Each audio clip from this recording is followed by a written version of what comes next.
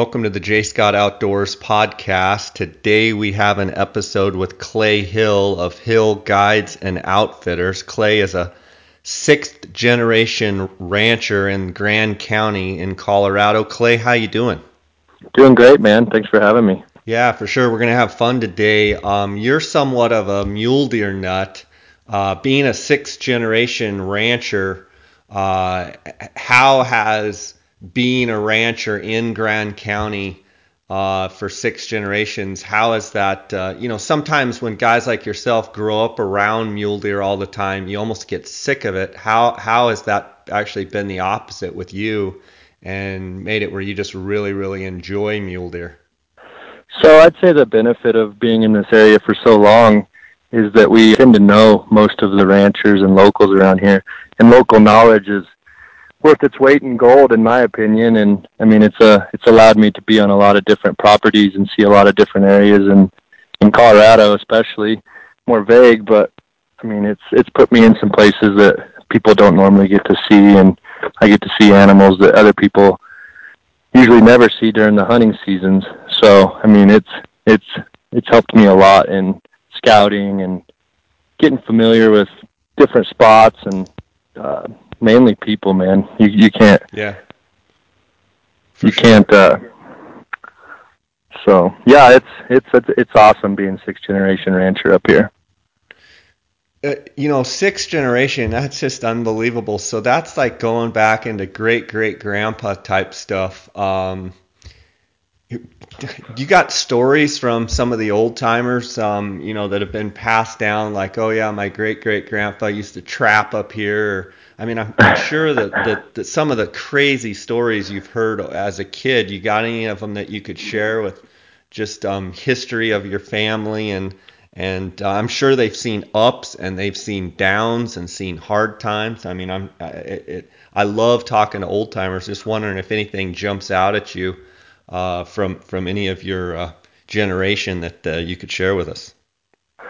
Yeah, so I mean, there's a lot of family history with my family. I mean, on my mom's side, my great-grandfather was a state senator, and on my dad's side, he was kind of a land tycoon around Silverthorne and stuff. He actually started the town of Silverthorne, Colorado. So we've kind of grew up here and established a lot of the different areas in the valley.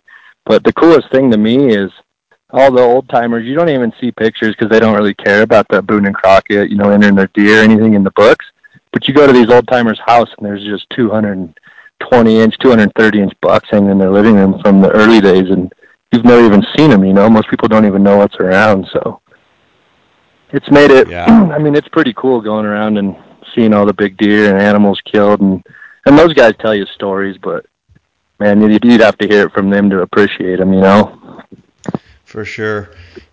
Let's tell the listeners, when you say Grand County, for those that aren't familiar with Colorado, kind of give maybe a geography lesson as far as where is Grand County and some of the borders and the country or towns that kind of encompass that area. So kind of the heart of it is Kremling, Colorado, and it goes south to Silverthorne and then north towards Steamboat Springs.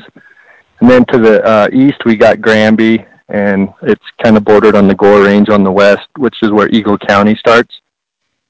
So it sits in a big valley here. It reminds me a lot of like Gunnison County and Valley there. A lot of big sage bulls, and we got Quakies and timber up higher. So we have really, really good deer winter range also. So that's why we get a lot of deer from different areas that travel down here into the valley. When I spend the summers in Colorado, there in Carbondale, and before that I was in Vail for 5 years, and so I got to go and fish the Blue River quite a bit, around Silverthorne out of the Dillon Reservoir, and then below Green Mountain Reservoir, floating on the Blue, and the Blue, correct me if I'm wrong, comes out of Lake Dillon and flows down through that valley, through Green Mountain Reservoir, and then eventually into the Colorado. So in essence, that valley right there, is that kind of the center point of the valley? If not, is it not? I mean, there's a lot of country to the east there, and there's a lot of country to the west. Yeah, exactly. I mean, the Blue is, if you're a fishing guy, everybody knows about the Blue River. And, but yeah, it does kind of lie right in the center. And I mean, these units are huge, man. They go all the way to the Rocky Mountain National Park, and we border a lot of those areas too. So it's a big area. On your own personal hunting, do you get time to go out and not only now but growing up, were you able to hunt a lot? And if so, what were you mainly hunting?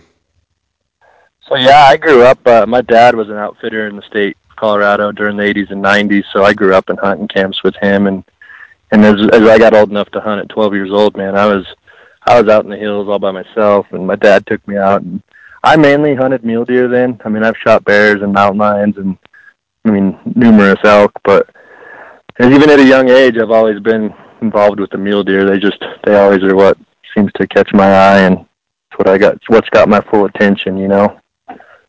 With your dad being an outfitter, did he outfit in Grand County, kind of right where you're at now, or were you guys in a different area? No, he was based out of the Kremling area here also. And at one time, there was one landowner that he owned a majority of all the private ranches here, and my dad had all those leased up, and he was a big outfitter at that time. So hanging around your dad as a kid and being introduced, around mule deer all the time, you know, would you say that the prime years are behind us, or do you see every bit as big a deer now? Or, I mean, what do you remember as a kid compared to now? Is there any change? You know, honestly, I think that it's getting better. Just with the state parks and wildlife, they're trying to manage our herds and keep harvest numbers down. I mean, back in the old days, it seemed like they shot everything. I mean, 4 point, spike bulls, everything, 4 points. Any deer they were happy with. I mean, the camps, they were killing everything. So you didn't see the quality of animals that you see nowadays, in my opinion, in most of the units in Colorado. And I mean, around here, we're starting to get a lot of, in my eyes, trophy potential. A trophy is different in everybody's eyes, but you see a lot of them 170 plus type deer, and it's kind of like that in the whole state, man. I mean, anywhere you go now, you have a great chance of shooting there's a 200-inch deer in every unit in Colorado, so it's awesome. The Parks and Wildlife have done a good job managing it. Do you remember when pretty much all of Colorado was over the counter?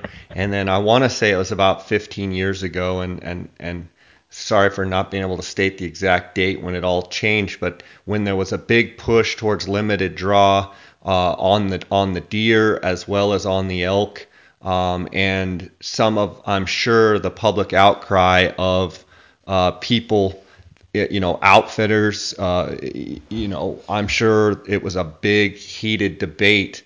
Were you a part of that as far as, were you just a kid then, or were you right in the middle of it? And, how has maybe your opinion changed, or opinions that you've seen around you, whether it be people in town and business owners and what have you? How has that all played out in your mind? So I was pretty young when they were doing all that. But, I mean, I know that at the time, like you said, the public outcry, everybody was pretty upset about it. They were worried they wouldn't be able to shoot a deer anymore. Their chances were going to be slim to none of getting a tag. And, I mean, really, in all reality, it's still pretty easy to draw most units in the state. There's a lot of great units that take 0 points.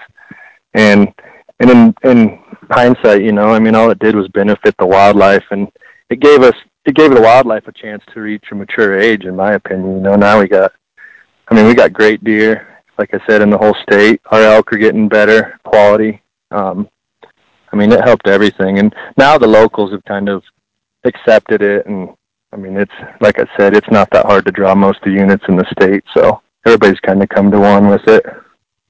Yeah. But I mean, before it was pretty much all the units were just, over the counter, and the resource was taking a beating.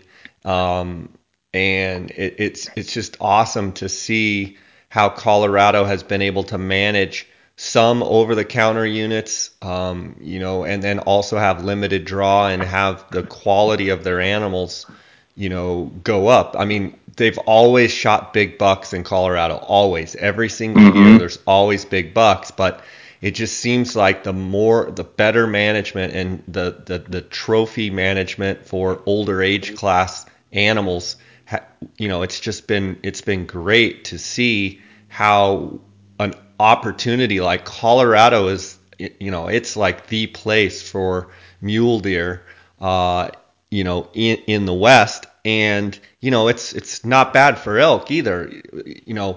Colorado still doesn't probably see the real high end bulls like, Arizona and Nevada and Utah. But they do have quality elk hunting, and I would argue that probably there's more elk hunters in the state of Colorado than all those other states probably combined. Yeah, I would agree 100% with you there, man. There's a lot of over-the-counter tags, statewide tags, with the exception to some of the limited units. But I mean, yeah, there's a lot of elk hunters out here, and we have a huge elk herd, so a lot of opportunity for elk hunters in the state of Colorado. And like you said, now we're starting to see a lot of the 330 to 340 type bulls in units where if you used to shoot a 300-inch bull, it was a giant bull for that area, and now you're starting to get that 330 type bull in there. So it all helps out, and it's made it all good.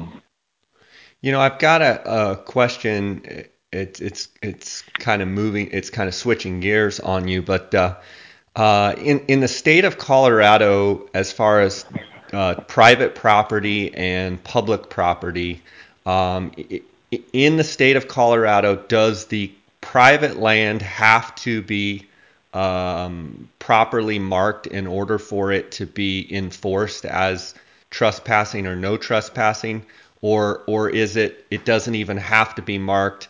Because I know in Arizona you have to have, I want to say it's like every 150 feet or something, the property has to be marked. It has to be marked at all the ingress and egress locations. And if it's not, people can actually trespass and get away with it. But I think Colorado's different. Do you know from your recollection, like what's the specifics on that? So yeah, here we don't have to have our private marked. It's the public, they have to know. I mean, that's why, for instance, like Onyx Maps is blown up in the state, and most of your big hunters, they use that, like the Bible, man. They everywhere they go, they got that in their hand, and they're walking these private boundaries. And I mean, it's a useful tool for Western hunters now in most states, but especially here, because as soon as they set foot over that fence line, I mean, these private landowners, they're watching their land, and they don't want to see people on there that ain't supposed to be. So yeah, you have to know where you're at all times here.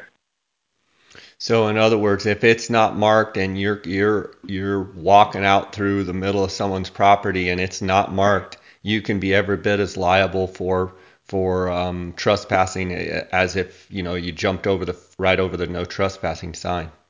Exactly, and you do not want to be caught on private here without permission, and especially you do not want to shoot an animal on private, because they kind of throw the book at you if you do that. So definitely be careful if you come out here in Colorado and know your property lines. Yeah. As a mule deer, having a love for mule deer, it's kind of a love-hate relationship, I know, with the elk and the amount of elk that you guys have. How do you see the balance of mule deer and elk in your country there in Grand County? Do the elk indeed definitely push the mule deer around? And what have you personally seen growing up there? So, I would say that they don't really bother one another here. They both kind of have different habitat, and in this area, all the way up to Canada, and I think even down into New Mexico, we've had the beetle kill hit us, and we have a lot of timber up high. And I remember when I was younger, the grass and stuff wasn't as good in the timber, so the elk always came out on the big open faces in the parks and the Quakies, and you could kind of set people around in the parks, and they had a good chance of shooting elk and stuff. But now with the beetle kill, the sun goes through there, and we got grass, up to, over their backs in a lot of the timber spots, so the elk never even leave the timber most of the time. I mean, they can eat, they can drink, they got cover, they can hide from people. It's noisy in there. If you're hunting in the timber, it's loud, and so they kind of got the one up on us in that aspect. But in my opinion, the elk, they don't really come out in in the deer country any time of the year. I mean, right now in the winter range they're sharing it, but everything's just kind of surviving, you know. What has your winter been like? Because we're hearing, I've been keeping close tabs on it, obviously, because I'm a fisherman and I fish there all summer, and most of the places are 130 to 160% of normal. What have you seen specifically in your area this year as far as snow levels, snowpack, and where are you at right now? So early on in the winter, in December, we got pounded with snow. I mean, it was looking like it was going to be a real hard winter. It pushed the wildlife down low by the highways early in the winter, and everything was getting hit by the cars. And we got into January, and it warmed up for like 2 weeks. We had 2 weeks of 50-degree weather, and it melted all the snow off. And like right now, it's bare to 8,500 feet, so all the wildlife moved back up. They're off the highways. I mean, it really changed. And I mean, in my valley, in the area where I'm at, I mean, the wildlife's doing great. There is some areas in Colorado, like Gunnison. I know that they're having a little bit harder of a winter, and they were feeding some of the wildlife, I think more so to keep them off the highways and out of people's haystacks, ranchers and stuff. So I know they've encountered a little loss with their wildlife, but I still don't think it's as bad as like the 2007 winter and in that area. How important do you feel it is for antler growth? Like here in Arizona, we live or die by our moisture, whereas, Colorado, I feel like it's not as big of impact. But I was just curious what your thoughts are for antler growth for those mule deer. How important is it for it to have a warm January and have melt off where those deer are not stressed? And can you directly say that it, affects their antler growth? Yeah, I think it all does. I mean, like you said, we're not as dependent on water as Arizona and some of these other states that rely on it.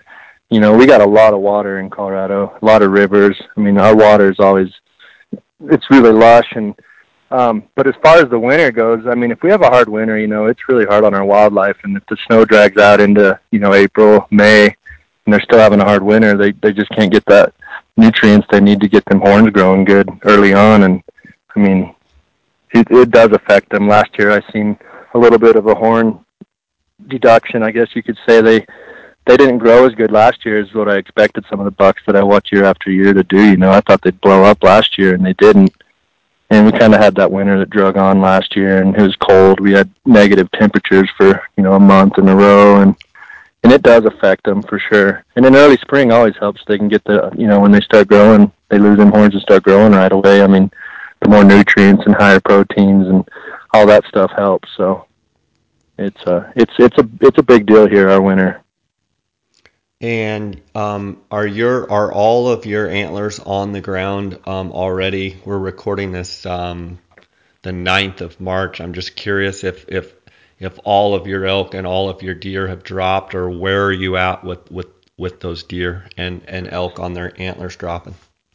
So I'd say about 90% of our deer have dropped. I still see some of the smaller bucks carrying. Most of the larger deer have dropped. I haven't seen any elk yet that have dropped. They usually start going here a little more towards the end of this month. So, but the deer, they started dropping early this year. I kind of always use Valentine's Day as a rule of thumb of when they drop in this area, and they were dropping in January this year. It was kind of weird. Do you think that's because of that warm up in January? I mean, do you think that had anything to do with it? So I think they got a little stressed out in December when we had we had a lot of snow in December, and I think they were kind of going into that survival mode, and they were like, hey, we're going to get pounded this year. And just the stress and everything, it kind of triggered something that made them start dropping in January there, and then it warmed up, and it kind of lingered on. But for the most part, I mean, they were all dropping into January, most of your bigger bucks, Your deer there in Grand County, which way do they go? Let's talk a little bit about where do they winter? Like, do they go north, or which direction do most of them go? So the way that Grand County and Middle Park sits is it's like all big mountains at the top, and it all funnels down here into these big sage valleys. And the Sage Valleys go, I mean, man, they are huge. It reminds me a lot of Gunnison, like I said earlier. But I mean, they winter anywhere from Granby to Kremling all the way to Silverthorne. Just hang out in these valley floors. It's a big area, and we get a lot of deer that come a long ways. I mean, they've started putting radio collars on a lot of the bucks and does around here to kind of see where they are going and manage them and watch where they migrate. And we're getting deer coming over here in Kremling from Walden, and there's some, they got to go over the Continental Divide to do that. So they're traveling a long way. Walden's over in the park, right? Walden's in over by Rocky Mountain National Park. And it kind of is, but more so, it's up by the Wyoming border. So it's it's a long ways. As a crow flies, it ain't super far, but if you put the miles on and all the mountains they got to come over to get here, it's really amazing to see that these animals are coming here. So in other words, those animals are coming south and west away from Wyoming border and coming down south in all that sagebrush there around Kremling.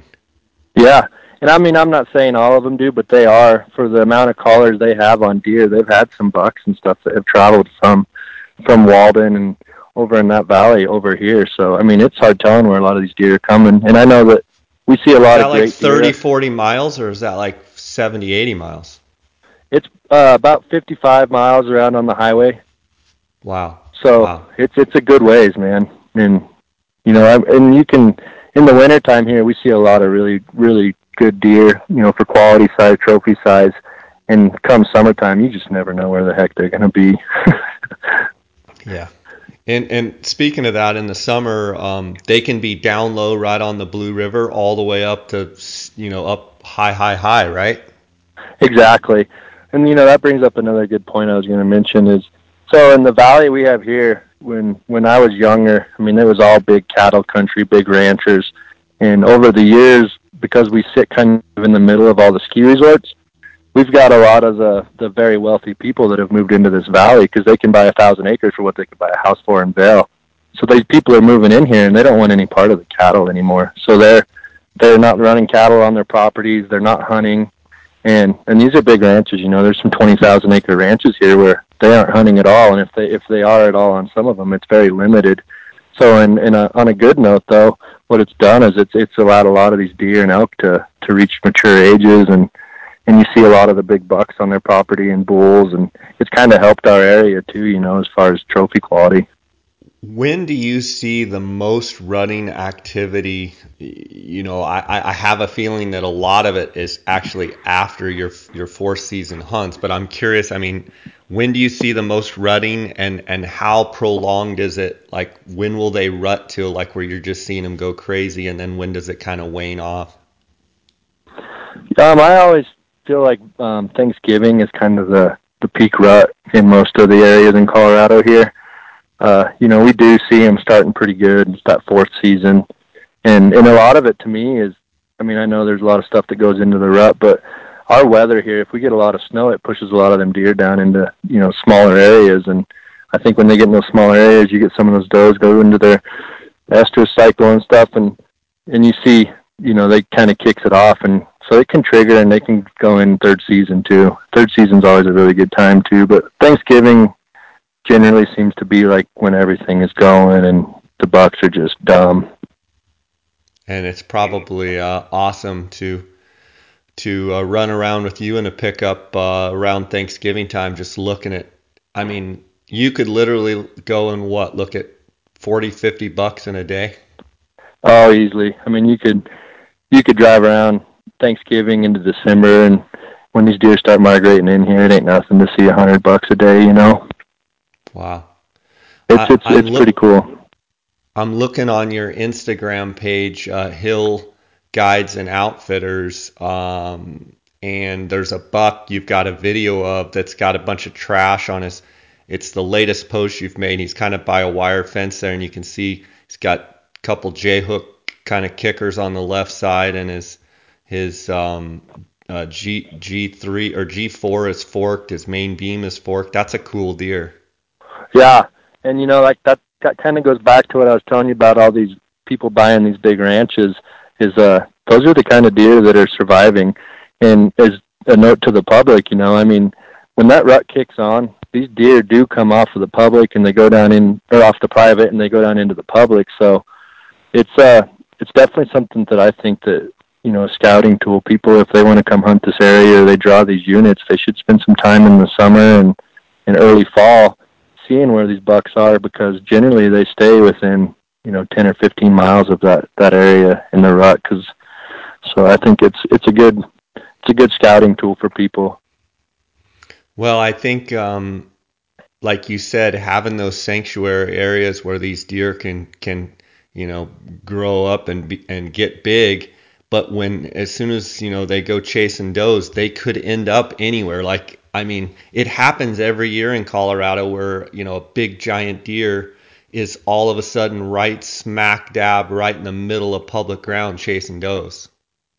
Yeah. And, you know, them big bucks, they tend to know the boundaries in that archery season. They know where they're safe. But as soon as the rut kicks on, I mean, most of your big mule deer guys and anybody for that matter, they know that there ain't no fence lines. They don't know any boundaries. And I see a lot of people up here now, like I said, with the onX maps, they're walking our fence lines and a buck jumps it and they shoot it, you know. I mean, more power to that guy because he did his research and he deserved it, you know. Yeah. I'm also looking here. There's a big velvet buck with a big hanger on his. Looks like he's got a hanger on his left main beam, and then he's got like a extra main beam eye guard on his left side as well. There's a picture you holding him. What buck is that? So that was the 2015 Colorado Governor's Tag. He was a very special deer, man. It's pretty cool to, I a little story about me. I usually end up helping some of the Colorado Governor's Tag hunters and scouting the state and using my knowledge of the locals and just different ranchers throughout Colorado to help them out. So I get to see some really cool deer, and that deer and was a very special deer to us. Pretty neat to see him. What was did you guys have a nickname for that bugger? Oh man, I can't remember what the heck that rancher was calling him. There's a bunch of big deer on your Instagram page. It seems like Colorado kicks out some non-typical bucks. In general, around your country, you know, is it more common to see, you know, big typical bucks or big non-typical bucks, specifically where you're at? You know, if you look in the record books, there's a lot of big typicals taken out of Eagle County, and we border Eagle County, so I think we get the trickle effect over the years, and we've got a lot of those typical genetics over here. And like I was telling you, you go into some of these old timers' houses, and you just be, you know, in awe of the bucks they got hanging in there. But I see a lot of just giant typicals that have never even been entered in the record book. But saying that, you know, like you said, we do got a lot of the non-typical genes over here. Different areas seem to hold more.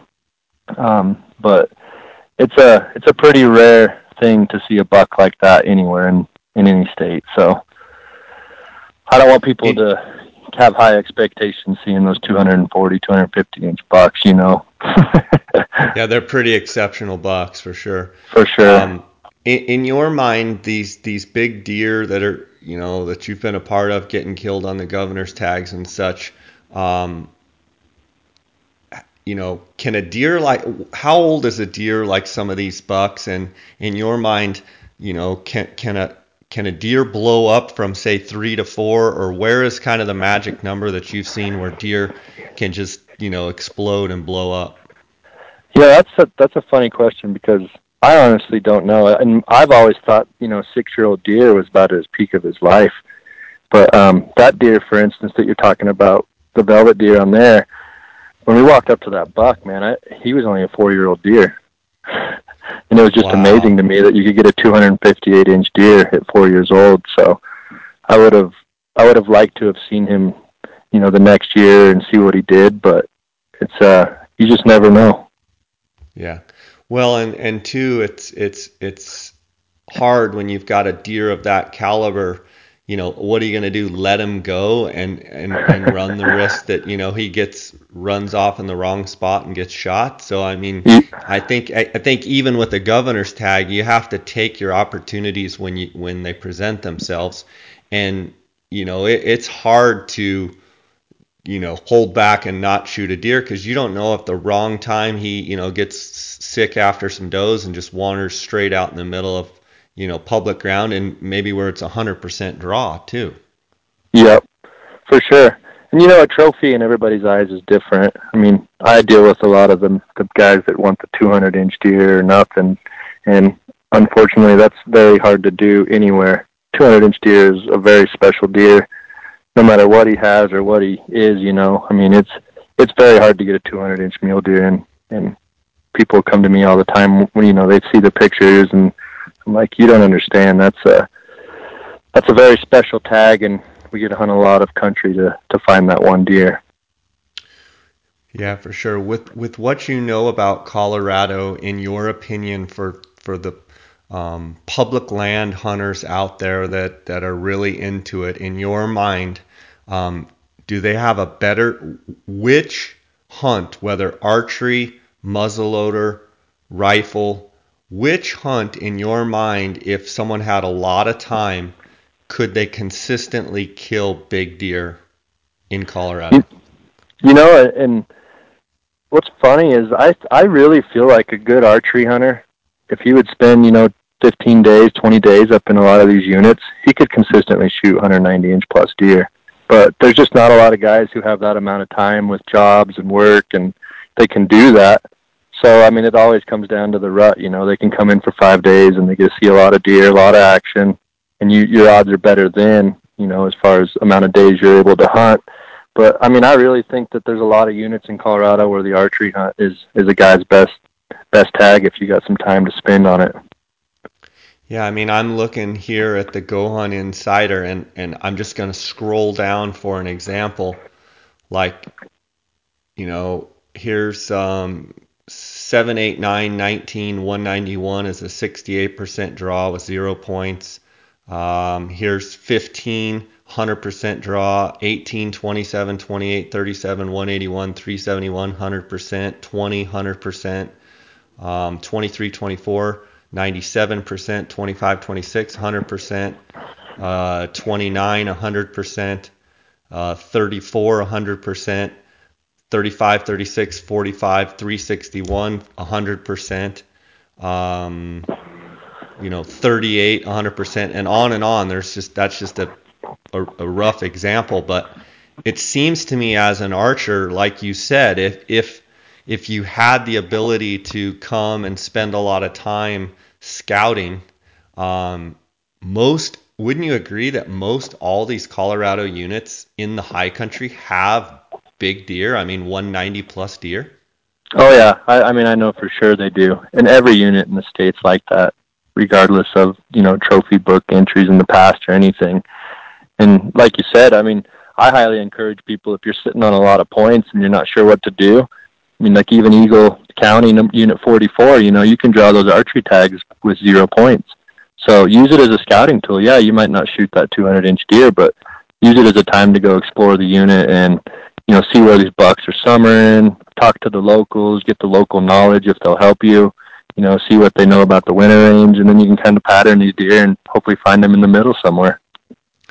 And I want to ask you, let's talk a little bit about the draws in Colorado. And you can put in for some of these hunts as your second choice and draw them and not lose your points. Is that correct? Yeah, that is correct. So explain how that works, because in Arizona and a lot of these other states, if you put in for your first and second choice, you lose your points if you draw. But how does Colorado work in that regard? So if you put in on your first preference point only, and then your second choice, some of these units that you're talking about where you can draw them with 0 points at 100% chance, you draw the tag and you gain a preference point. And so, I mean... So in other words, Clay, what you're saying is they need to put on their application, the first choice is preference point. Exactly. Then the second choice, apply for some of these units that are 100%. They still get their preference point, and they also draw their second hunt, and they get to go hunting. Yeah, and, I get people all the time I'm like, have you applied for preference points? And they're like, no. And I'm like, you've been thinking about coming to Colorado for 5 years and you didn't apply for preference points? And they're like, no, I didn't know it was that big of a deal. So I'm always like, man, if you're not even thinking about hunting Colorado, at least put in for a preference point, because when you do get ready to come, I mean, 1-2 points might be the difference in you having to buy a landowner voucher or, drawing the hunt. Yeah. And so in Colorado, you've got the draw, and then you also just mentioned landowner voucher. And I know, you know, over the years, the landowner voucher thing has been, kind of an up and down system. There's been some changes to it. There's been, no tag brokering. There's been a lot of things kind of involved with a landowner voucher system. Can you talk a little bit about how the landowner voucher system works in Colorado? Yeah, so as an outfitter here, a lot of the private ranches we lease, they can apply for landowner vouchers, and it allows them to have tags to take people on their property if somebody don't draw it. And so as an outfitter, it gives us another option if somebody wants to come and they didn't have enough points, or they don't even they want to put in for preference points, don't want to waste their 3 to 4 points on the tag. They have the option of buying a landowner voucher. And, depending on the unit and where it's at and the people, those tag prices can vary. I mean, they can be really high dollar in some of the better units, down to $500 in some of the less known units, so they're out there for an option. I mean, the general public, it's hard for them to get them because of the fact that most of the outfitters that lease the lands and stuff, they usually get first right at them. But it is an option for people looking for a guided hunt. And so just to reiterate what you're saying is, if people have points and apply, that's great. They can also just buy a landowner voucher and still apply. So in other words, if they don't draw, they can buy a landowner voucher and it does not affect their points. So I could buy a landowner voucher from you. I could come hunt, say on a third season or on a fourth season or on an archery hunt, and it doesn't affect my points in any way, and I could buy a landowner voucher from you every year if I wanted, correct? Yeah, exactly. And there's actually some ranchers and stuff in Colorado that they don't want an outfitter on it, and so they'll just sell their landowner voucher to a general public guy for a trespass fee, and it's self-guided. They get a hunt on that guy's property, and you get a tag with it pretty much. But at the same token, it's a lot of the landowners, they don't want to sell it to the general public because you have to give access to the hunter to your property if they buy your voucher. And so a lot of the people that own the land, they don't want the people on their property, But most of those guys don't even apply for that landowner vouchers then, or they just give it to friends and family. Let's talk about that just a little bit, just so I'm clear. When you get a landowner voucher, let me back up. If I were to buy a landowner voucher, I can come hunt the private land that's associated with that voucher, and there's also unit-wide vouchers, correct? Exactly. Yep, there is unit-wide ones, but they're starting to give more and more of the private ones, it seems like, the private land only.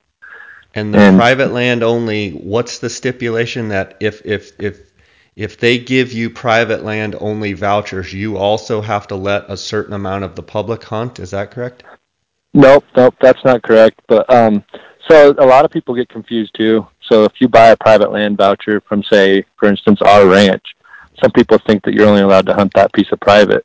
When you're really allowed to hunt private on any of the private in that unit.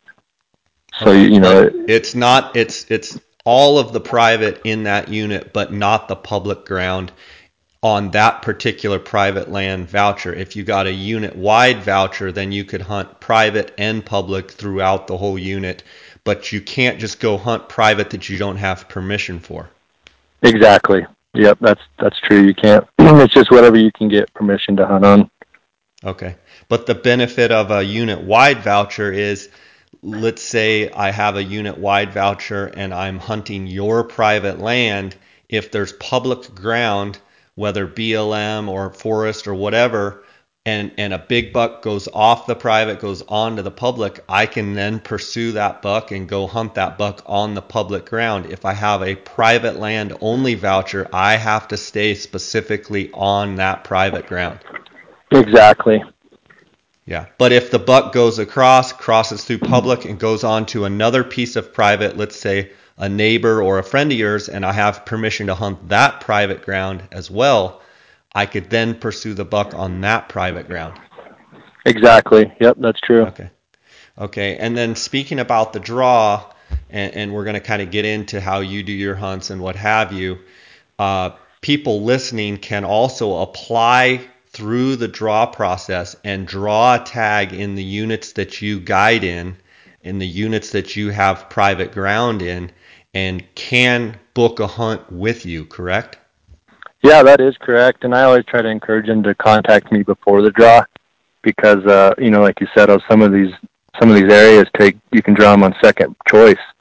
So I know that you're going to draw it, and I don't want to have like 20 people call me after the draw and want to book a hunt because I'm very limited on the people I take because I'm trying to manage for more of a trophy style deer, and so I'm only taking a handful of people. So I try to encourage them to contact me before they draw, and we can kind of discuss points and some different options we have for different points. And by calling you early, in essence, what it does is it allows you to kind of organize who's going where and try and space out and make everything work the best. Calling after the draw, it's tough because at that point, then they're limited to landowner vouchers. Yeah, and usually, as an outfitter, usually by the time the draw is over, you're usually booked. Once in a while, you'll get a cancellation or something, then we can take that guy, later on. But for the most part, we like to be contacted before. Okay, Clay, let's talk a little bit about your hunts, starting from the beginning of season and how those hunts progress through the season. Do you do archery hunts? Do you do the muzzleloader hunts? And kind of walk through what you do on an every year basis. Yeah, so we do them all. We do archery, muzzleloader, and rifle hunts. And they're all really good hunts up here on our private lands. For instance, in the archery season, we do a lot of habitat improvement on our ranches, and we plant a lot of alfalfa fields.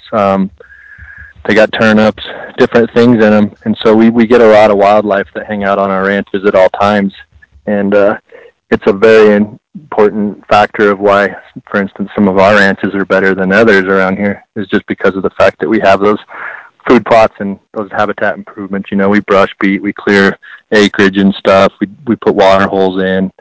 We're doing a lot of different things to hold wildlife longer in all seasons throughout the year. So at all times, you never know what you're going to see on the ranches.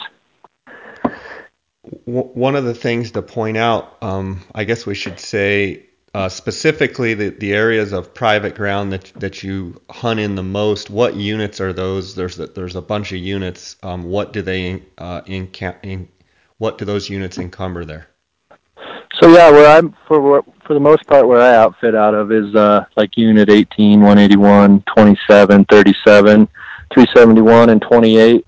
I got some contacts and ranches down in 68, 681, 682. So that's kind of for the most part where I outfit out of.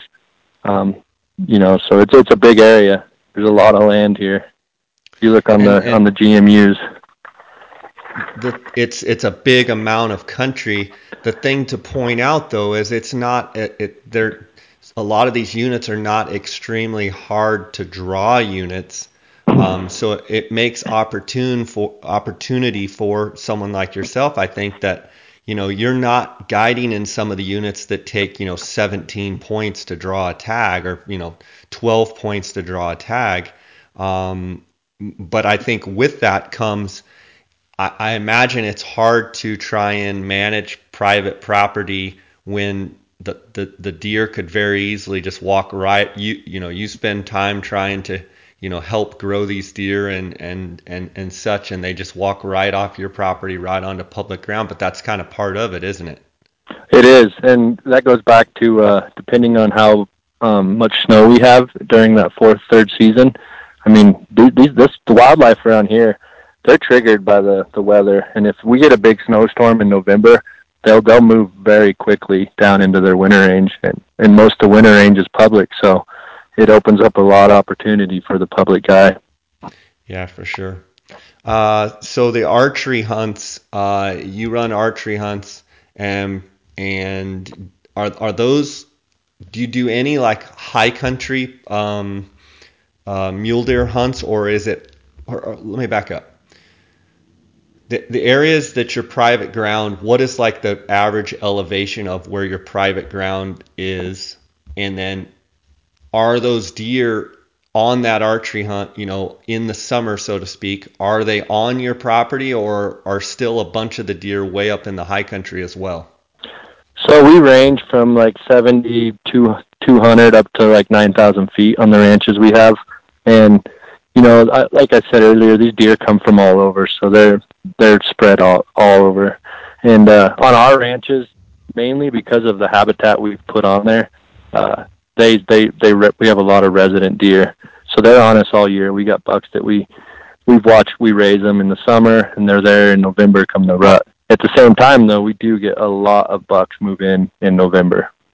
In other words, you've got a bunch of does, so the bucks just show up, and they also show up because they're coming down because they don't want to get stuck up in the high country in the deep snow. Exactly, because there's a lot of basins up here, sage basins and stuff that are up there, and they're trapped in the bottom of these 13,000, 12,000 foot peaks, and if they don't get out of those valleys, they kind of get stuck in there, or it's really hard for them to get out, and then it just takes too much out of them. Over the years, working with a bunch of the governor's tag hunters, you've gotten to know the state pretty well. In your mind, from an archery standpoint, speaking specifically about public ground hunters, in your mind, what are some of top units that you would rattle off that you would encourage people to look at to hunt and be able to have an opportunity at, say, 180, 190 inch plus deer on the archery hunt? So, like Unit 55 and 4, they got some good high country areas, and anywhere that you can see those big above timberline basins, with the big patchy willow bottoms and stuff and grassy areas, you have a great chance. I mean, like I said, most units in the state on the western slope have that kind of country, so really anywhere does, but a lot of people seem to apply down there for 55, 54, mainly because it's a lot of public and not high country basins. But at the same time, a lot of the people shoot most of the big deer on private lands. You see a lot of the bucks summering on the ranchers, river bottoms and stuff in the alfalfa fields. And once they strip their velvet off, they kind of go back up in the timber and disappear until the rut. You mentioned those big above timberline basins. For people listening on the podcast, how, in your mind, do you think people can research and find those areas where those above timberline basins are, where there's those big willow benches and willow patches kind of down in the creek bottoms and what have you? You've obviously said 54, 55. Like, do you think searching on Google Earth, I mean, would you call Forest Service? What would you do to, if to the people out there listening, what would you do to try and find those areas where it's going to be most conducive to find those big, velvet deer? So, yeah, you definitely got to do your research. You can call the Parks and Wildlife, and they'll give you a lot of valuable information. I do a lot of research on Google Earth myself, learning new areas and kind of picking spots that I think are good. And the best way to learn them is honestly just to hop on there, find an area, and then, put your boots to the ground and go check it out. I mean, that's how you find most of your big deer and new cool spots. But, I mean, most of the people that hunt, they aren't physically able to or won't go into those areas. So it's, it takes a certain mindset to go up there and stay for 3 to 5 days in a backpack tent, dry food and that whole deal. And just a lot of people aren't willing to do it, put the time in. So, but for the guy that is, man, there's endless possibilities out there for the person that'll do that. And, I use Go Hunt a lot. They have a lot of great information on their website. They got maps, a lot of valuable insight. You can call the team over there and they'll give you some good advice. it's a very useful tool that I've become to use a lot. For sure, and I think specifically when you're talking about draw odds and like that tip that you gave earlier about not only your units, but there's a lot of units out there that, like you just said, if you apply for a preference point as your first choice and apply for some of these 100% chance, or say over 75% chance with 0 points, or 1, 2, 3 points, even if you had a lot of points using this Go Hunt Insider to see what your best opportunity, because you can also look at harvest success, you can look at draw odds, you can find some of those units that man, the quality is good in that unit, but also I can get it on my second choice and not affect my points. That's huge. It is. That's for sure.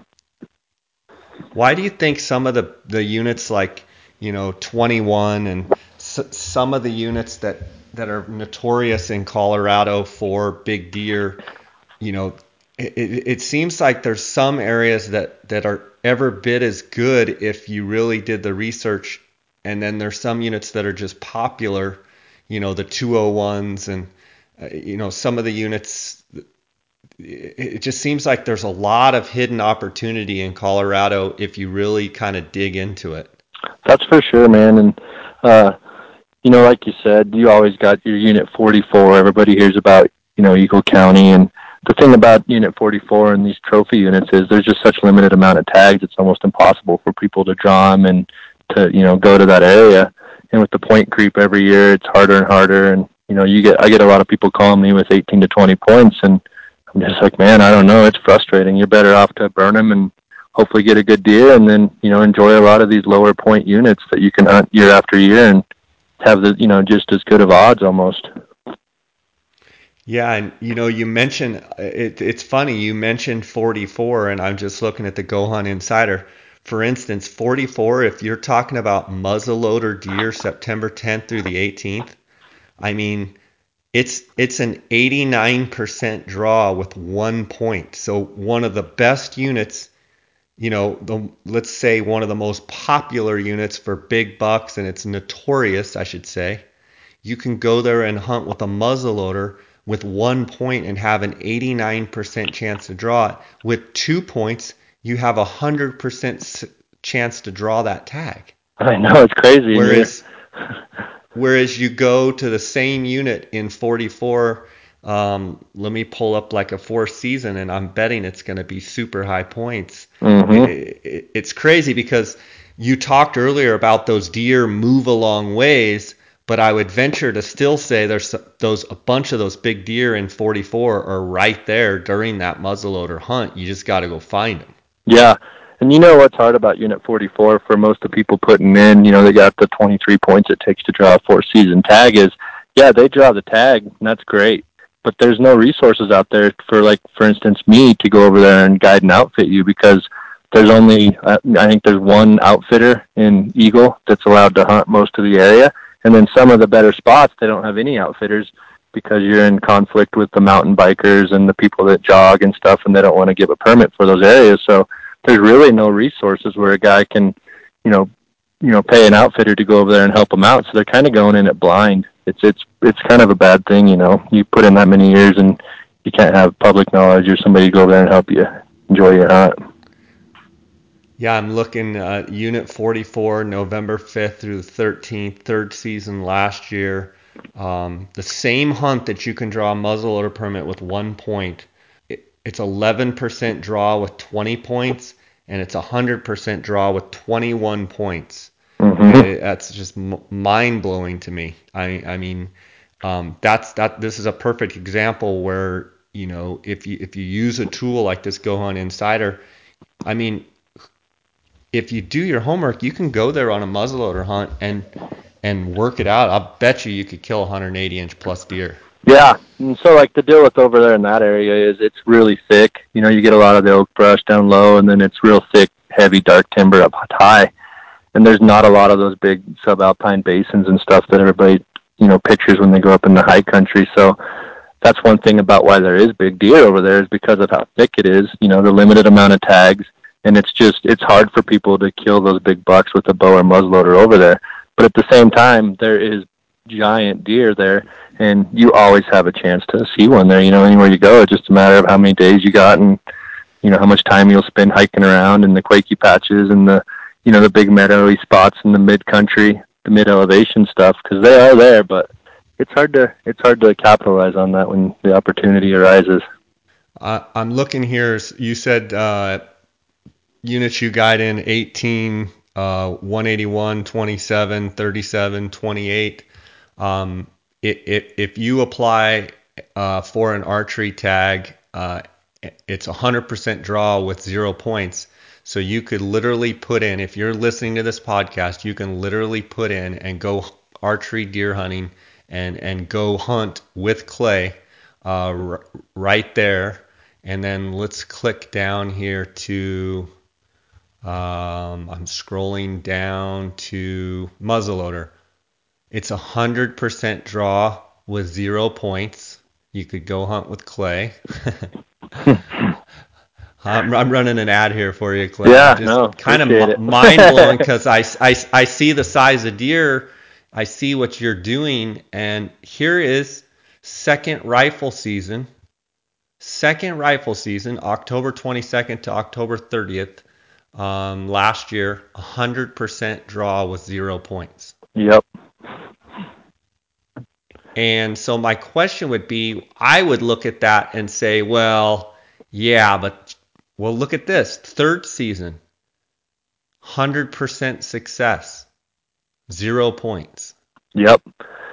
And so I would tell the public guy that, if they're looking for a hunt where they got a lot of country, and if I always refer to put your boots to the ground and do your homework and hike into these farther places, get away from the general public, you have good odds.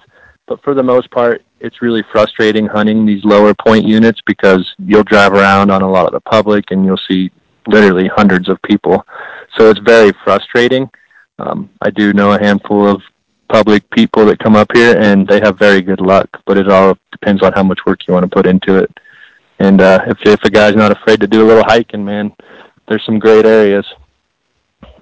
Yeah, and it definitely is one of those things where I'm sure when you go through these odds and go through these numbers and see, easy draw odds, that also equates to, like you said, a ton of people. Yep. But that's also where value is brought in, like yourself, knowing the country really well, but even more than that, having private ground.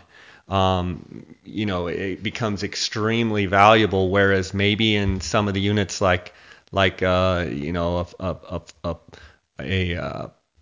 44 or a 21 or a 201 where it's every bit as good a hunting on the public as it is in the private. I don't know that the private has quite as much value in that exactly regard. You know what I'm saying? And you get over in like Eagle and Vail and that valley, and there's a lot of people with a lot of money who don't want anybody on their properties, and they've got 1,000 acres, and there's never been anything harvested off of that place. So yeah, I mean, you get into them towns, and there's a lot of wildlife in the city limits. You can drive through town and see a 200-inch deer, and I mean, that's just what they do. They live there year round. They don't leave.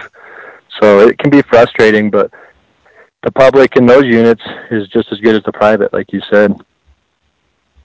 I think I want to bring something up here, and it's worth mentioning. I think you bring up a good point because you've got guys like yourself that are 6th-generation ranchers and families that are also, multiple generation ranchers all over the state of Colorado that and kind of private landowners in general all get thrown into the same category with some public hunters, and I'm going to try and be a little bit ginger here, but they're just private land, and they don't care about the wildlife. Well, you're talking about there are people that have a lot of money and they have these properties and they are not going to let hunting at all.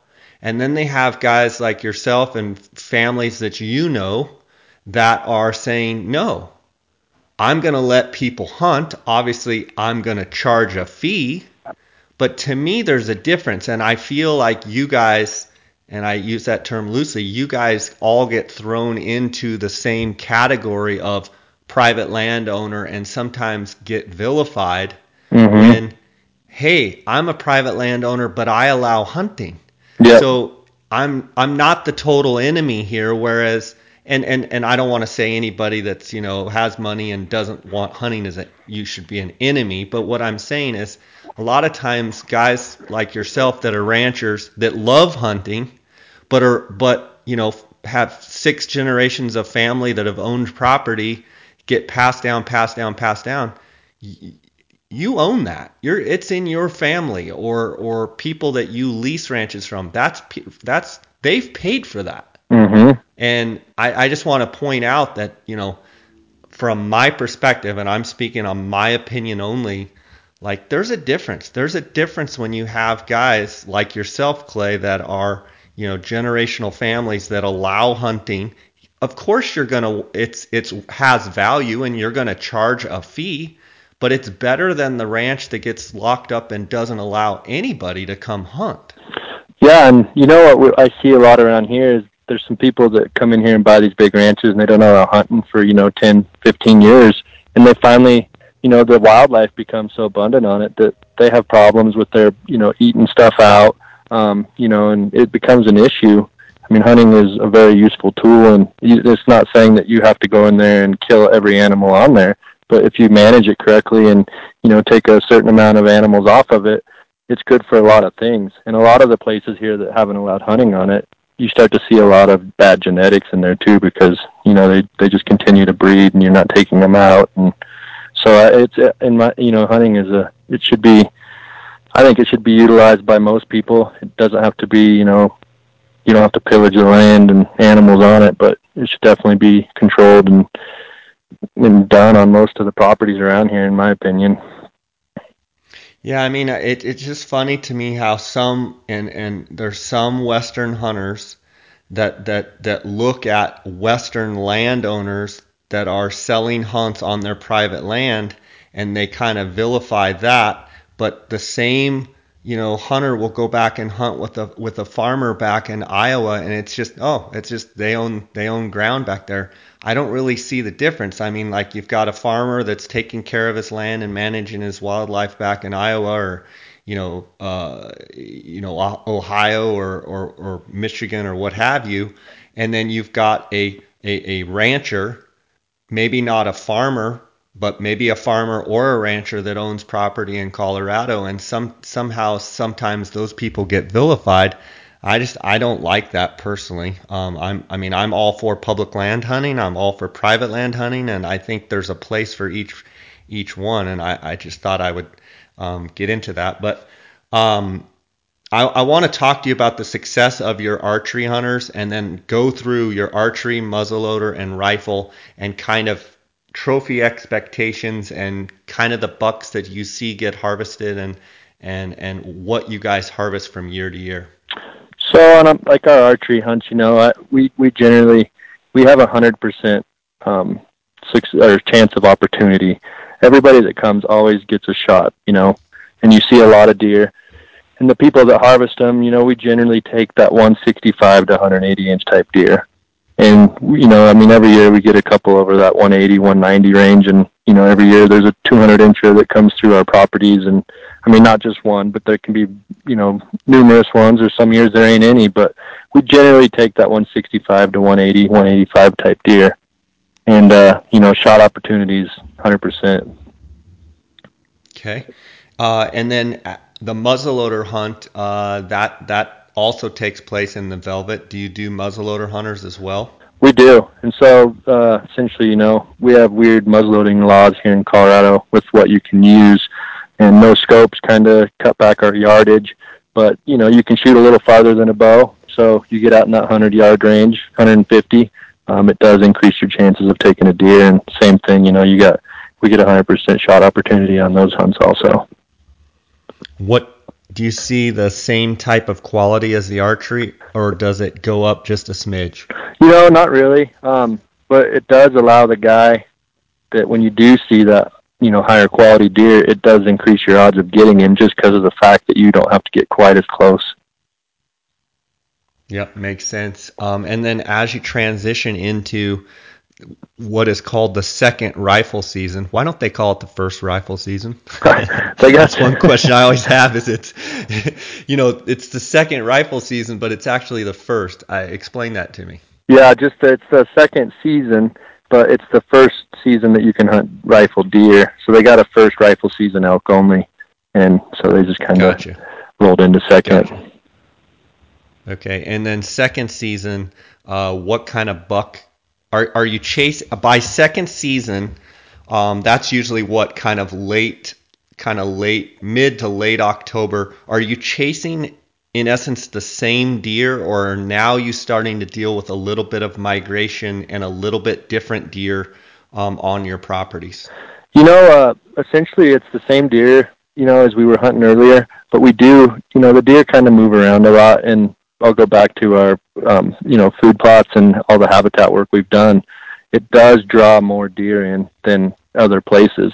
And second season in general in the state of Colorado is usually a very tough hunt. The big bucks they kind of go off and they're getting ready for rut, and they're eating all the time, and they kind of stay hidden out. But where we have all these great, habitat improvements, these deer never really leave because they're doing all that on our properties. They got way better food than they can get anywhere else. What kind of quality do hunters kind of expect to see and harvest on that second rifle season? So it's kind of the same type deer. You're hunting that 165, 180. We killed a couple 180 bucks last year on our lease, and that's a great deer anywhere. As you start to get into that third and fourth season is when you really start to see a bunch of those new bucks that you might not have seen them the year before. Even they just funnel in there out of this high country, and at all times during the summer we've got 40 to 80 does on our property. And as you start to get into the end of second season, it ain't nothing to drive around and see 100 to 250 deer on our property. Wow. It's crazy. And that's when you start seeing those 180 plus bucks. And then as you go from third to fourth, it just gets better and better. And then of course, I'm sure after the season's over, that buck that you've been, waiting for all year shows up at Thanksgiving after you stuff full of turkey. You go out on a drive and they're all over the place. It is. It's crazy. I mean, those big bucks, they're smart, man.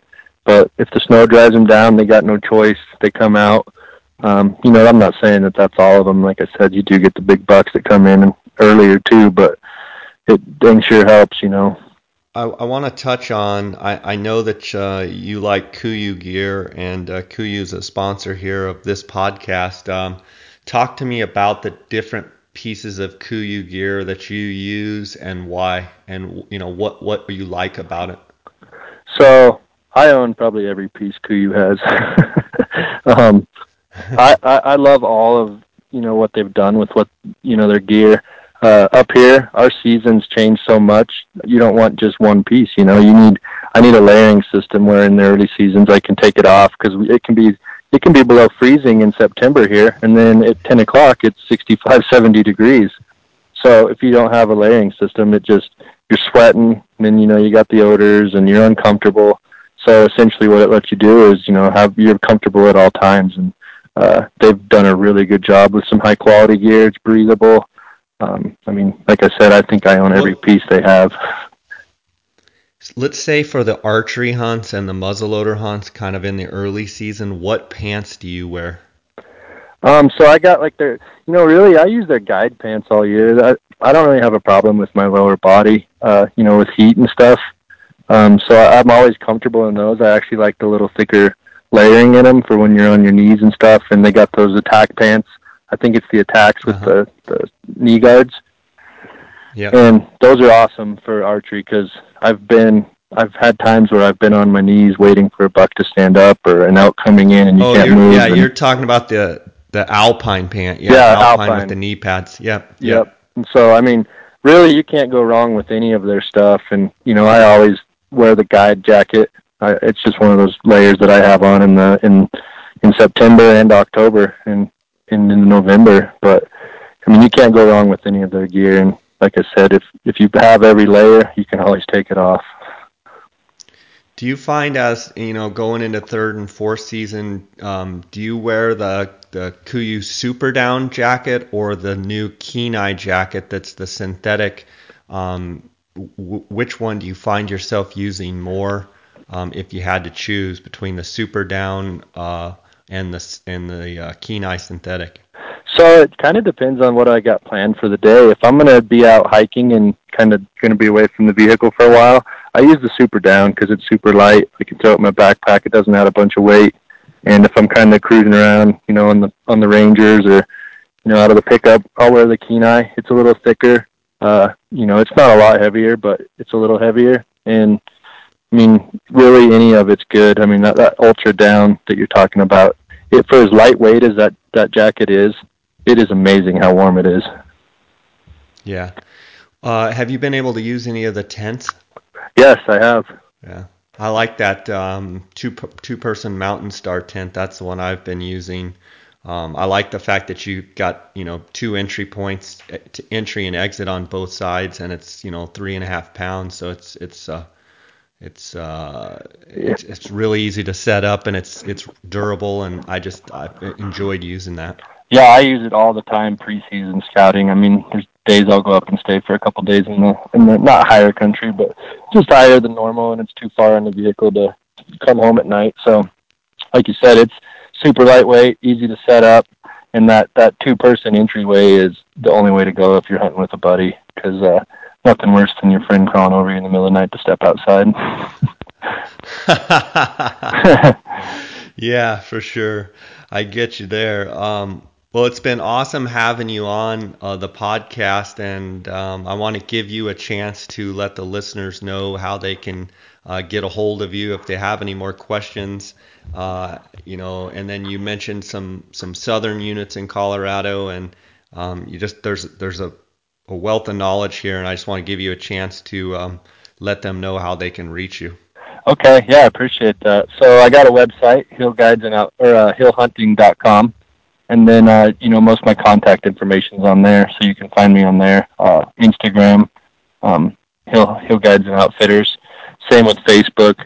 And, I encourage people to call. Not necessarily, I'm not looking for everybody to book a hunt, but like you said, growing up here, I got a wealth of knowledge of most of the state. We got friends all over, out to the plains. And if anybody has any questions regarding, drawing odds or statistics or, just want to talk hunting, give me a call and I'd love to talk to you. That sounds good. Well, buddy, sounds good. I might have to come see you there during fishing season this summer and look you up. So thanks for sharing with us and spending time here, okay? Yeah, thanks, Jay. I appreciate it, bud.